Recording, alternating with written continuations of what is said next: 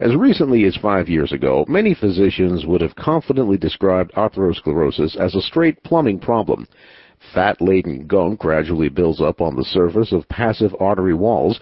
If a deposit, plaque, grows large enough, it eventually closes off an affected pipe, preventing blood from reaching its intended tissue.